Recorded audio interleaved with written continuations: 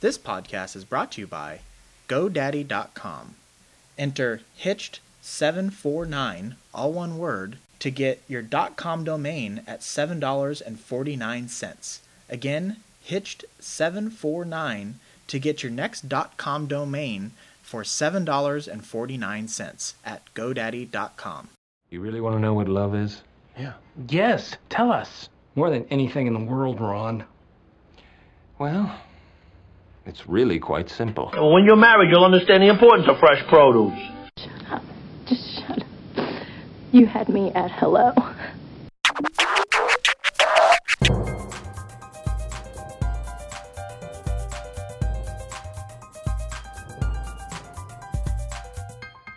Hey everybody, welcome back. This is Steve Cooper, editor-in-chief of HitchedMag.com, and I'm joined once again with fan favorite Dr. Noelle Nelson. Hi, Noelle.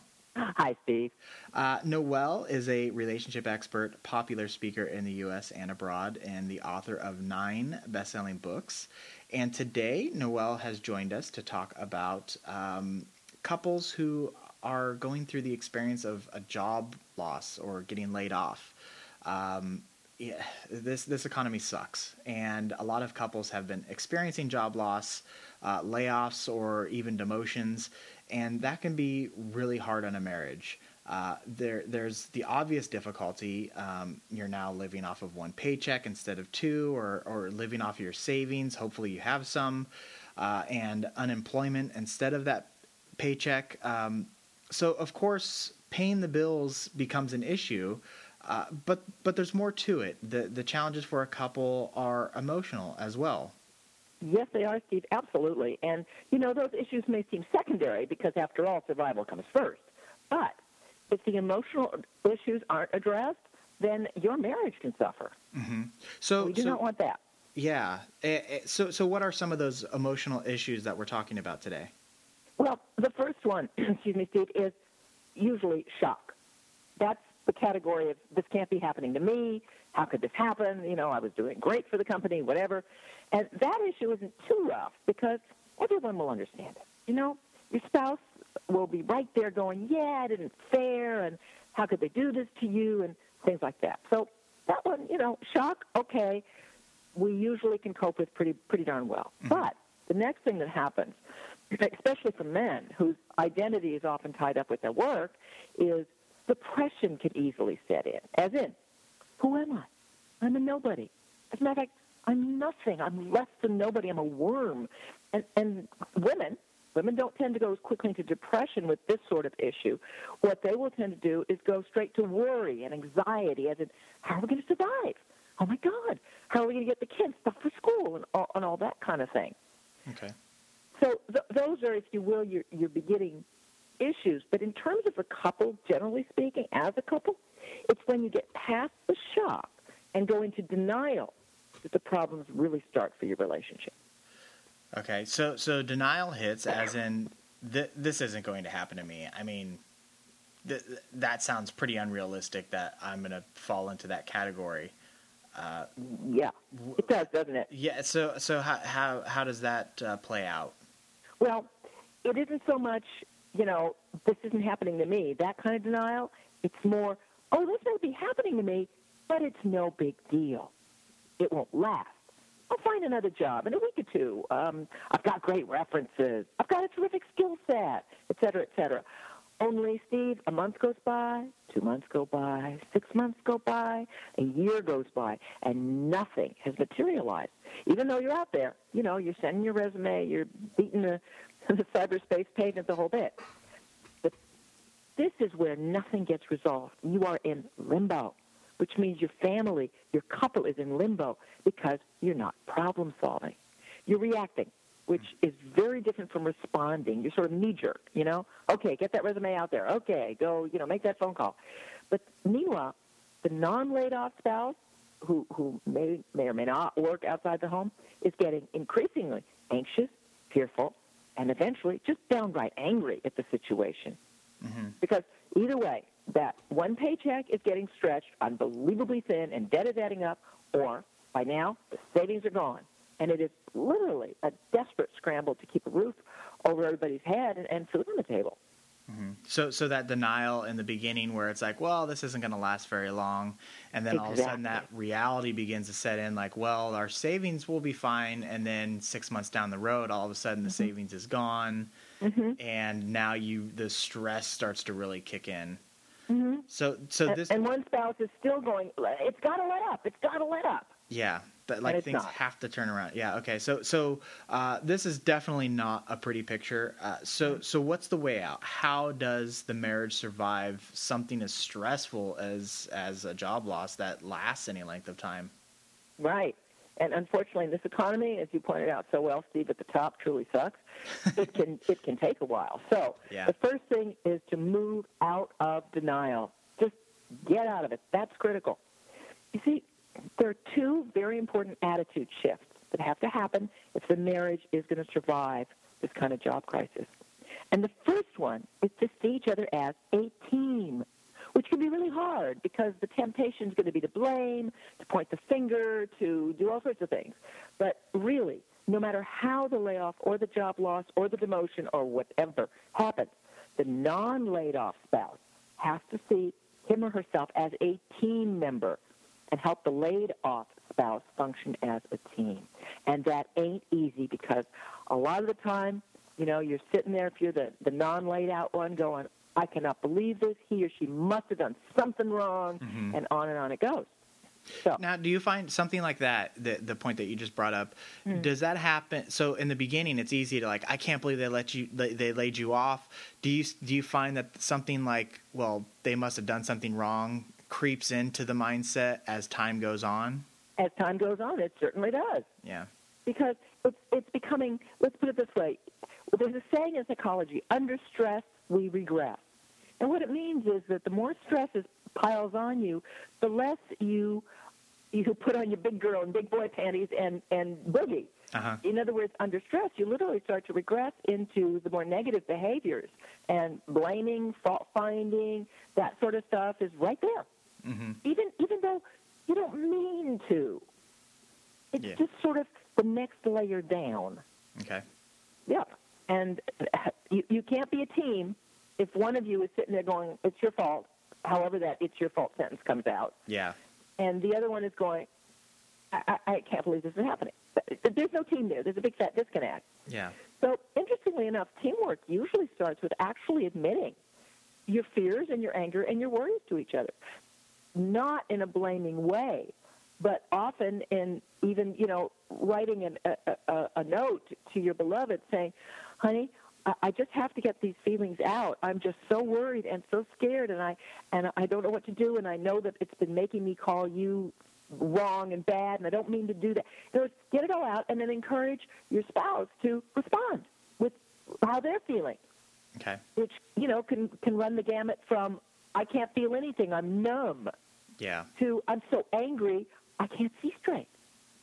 So you want to get those feelings out because, believe it or not, once you've shared the feeling aspect and you recognize you're both feeling crappy, as odd as it sounds, that's freeing.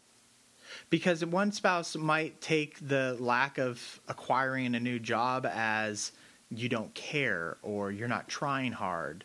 But if you think so much of yourself, you're going for the big thing instead of recognizing we have to eat. Yeah. So when you express that verbally, they then have a better understanding of oh yeah, he is scared just as much deeply. as I am. Yeah. And as a matter of fact, if it's a man, often he feels emasculated. If it's a woman, she's distraught with worry and grief. Okay. And the reason I suggested maybe writing it down and sharing it in written form instead of verbally is sometimes these things are really hard to hear in the moment. Okay. Whereas if it's written down and you just say, honey, when you can, I would love it if you would read this, and I would love it if you would maybe jot some notes back to me, because then when people read things, they absorb it differently, and they can read it 2 or 3 times, and they can, if they're really in a bad place, they can look at the first sentence, and go, oh, I'm not up for this, set it aside, and maybe go back to it later. So that's why, as archaic as it may seem, to actually write something down, it can be a better communication tool. I think I would have to use my laptop and type it because I don't think anybody could read my writing if I wrote it. So that's laptops, Writing on a message. computer still qualifies as writing. Yeah. Absolutely, yes. And then, yes? Oh, go ahead. I'm sorry. Well, there's a second shift in attitude. Okay. So once you guys have found your way back to being the team that you know is one of the strong parts of your couple. I mean, any good couple is a partnership. Mm-hmm. And that sounds terribly cold, but it is literally a partnering, two people coming together as a team. And once you find that strength again, you're already halfway there. Because now you can look to the future. You see, that's where life exists in the good way, Mm-hmm. in the future, in tomorrow. So you brainstorm together this time. Okay, what are the options? What do you want the future to look like? What goals can you set together? There is nothing more powerful, Steve, than the buddy system. And just because your buddy is your wife or your husband doesn't mean it won't work. Yeah. You know? Because you can encourage and support and cheer and maybe do some of the legwork, whatever, because you're looking at how can you work together to achieve those goals. Mm-hmm. Because when your husband loses his job, it ain't your husband who lost the job. It's the couple who lost the job. When your wife's small business torpedoes because the economy is such that nobody wants to buy, whatever it is that she offers, then together you can work on, okay, how do we make this happen? Because she didn't lose her store. You, the couple, lost your store. And when you see it like that, you start to behave as a team. Two brains really are better than one. You start to encourage and support each other instead of sort of silently gnawing away at each other or at yourself. Mm-hmm. Mm-hmm. So it's a community loss, not this is their problem, not our problem. And once you've come to that mindset, you need to develop a plan. So what is the way out? Exactly. Because once it's our problem, then we can absolutely figure out a plan. Okay. Absolutely. And so, how do you go about doing that? How do you put together that plan? What do you try to accomplish when you're working together to put that together as a team? I think the first thing is when you work together to do this, you can think outside of your normal parameters. Like maybe in the spouse that got laid off or whatever's background, there's another skill which he or she hasn't thought of much that can be brought into play now. Maybe there's a possibility of getting a scholarship or a cheap online course, or even doing some kind of trade with a neighbor who happens to know about bookkeeping and could teach that. Maybe there's a way of gaining a skill that would be marketable in a cost-efficient way. When you start to think together, you're more likely to think outside of your usual boundaries. Okay. Because otherwise, it's hard. We are captive of our own minds, if you will. Yeah. We tend to run the same stuff over and over. Mm-hmm. So that's what you have to break out of. I was going to say too. The other thing is, like you were saying, getting out of like your own little captive mind. You might start then considering things like moving out of the area where it's cheaper to live, or renting out one of the rooms if you happen to own a home or a large rent a large apartment. Renting out one of the rooms to a college student or something. Yeah. In other words, there's options that you don't think of when you're on your own little narrow track of what you're used to. Mm-hmm. Mm-hmm. So, you can be the oracle. When is the economy going to turn around? We don't have to worry about these issues anymore. Truthfully, in the next few years. Yeah. This is an amazingly resilient country. And it is that way because we are an amazingly resilient folk. We tend to forget our origins. We tend to forget that we're all, at the beginning, we're all immigrants without a dime. Yep. In one way or another, that's where we all started. And that spirit's very strong within all of us if we would just tap into it. Mm-hmm. America has bounced back from huge depression and recessions and world wars and everything else in phenomenal ways. So I have great faith in, okay, buckle down, don't buy every tchotchke that comes up on eBay. Do a little more saving, and we'll be fine. Yeah, there's a couple things that are encouraging. One is the saving rate in this country is like the highest it's been in like decades. like 40, 50 years or something. The other thing, like you mentioned, there was this really great. It was like a 6-part series on the history of America. Mm-hmm. And one of the things that I feel that people lose sight of, which you eloquently brought up, is the fact that we are a nation of entrepreneurs. Like that is in our DNA, is to innovate and to create and to just build things out of nothing.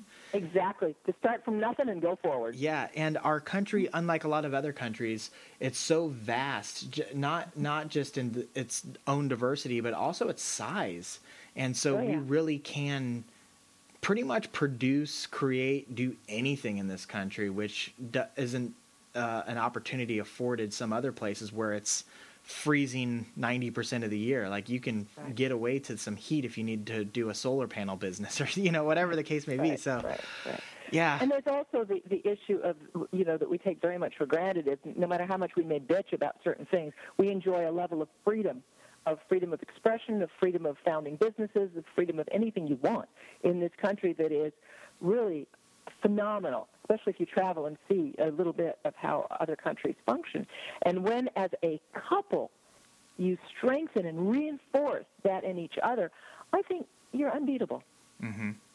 I don't know how many people listening to this know this, but several years ago, I worked for Entrepreneur Magazine, and it's one of the greatest things in my life was being able to every day talk to the entrepreneurs who basically built something from nothing, and it was really inspiring. And that going back to that time, having those conversations gives me really great hope that this is a blip on the radar. Like I don't want to make the economic turmoil sound less than it is. It's pretty hardcore right now. Yeah, it's very serious, and in my own personal opinion, I think we have several more years of struggling before we ever have a boom again. But saying that, I don't know. I think we've weathered the worst of it, but I also think, we're going to bounce back. We're going to bounce back. Of course we will. Because we always do. And hopefully with a little wiser. Yeah. It's hard. It's hard when you're in the thick of it to see these things. But anyways, I will. The horizon looks good for my soapbox, but I will step down now. Meanwhile, if you're married, if you are suffering that kind of ick, that the economy sort of slapped you upside the head, remember, and I'm talking to our listeners, remember that you are a couple. Yes. There's so much strength in that, and I know you can use it to maneuver, navigate, and swim your way upstream. That's right, and with the football season kicking off tomorrow, I would be remiss if I didn't use an old sports cliche, which is, there's no I in team. So very good. Remember that one. So on that cheesy note, Noelle, we will wrap it up this week. So thank you so much for your time. Always a pleasure.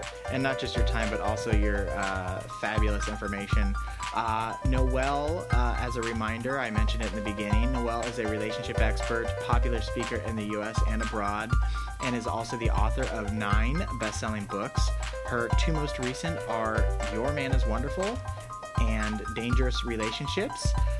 You can get more information from Noelle at her website, drnoellenelson.com. Her other website is yourmaniswonderful.com. You can find Noelle on Facebook, and she's linked from the Hitched page, and that's facebook.com/Hitched. You can also follow Noelle on Twitter. It's at Dr. Noelle Nelson. I am on Twitter at Hitched Media, and if you haven't done so already, I know some of you have, and thank you very much, but I want to remind people, if you listen to this podcast and you like it, or I'll be honest, even if you don't like it, we would love some feedback. So if you could go on to iTunes and drop a note or give a star rating or something, it'll just help us improve and expand the podcast in the future. So please do that. And if you have a topic you'd like us to discuss or something you'd like us to write about, you can always shoot us an email or leave a note on Facebook, or hit me up on Twitter. Again, it's at Hitched Media, and we would love to help you out because that's what we're here for. So one last time, Noelle, thank you so much for your time, and I can't wait to do this again soon. Thank you, Steve. Me too. Okay, all right, that's it. Until next time, thanks. Take care, everybody.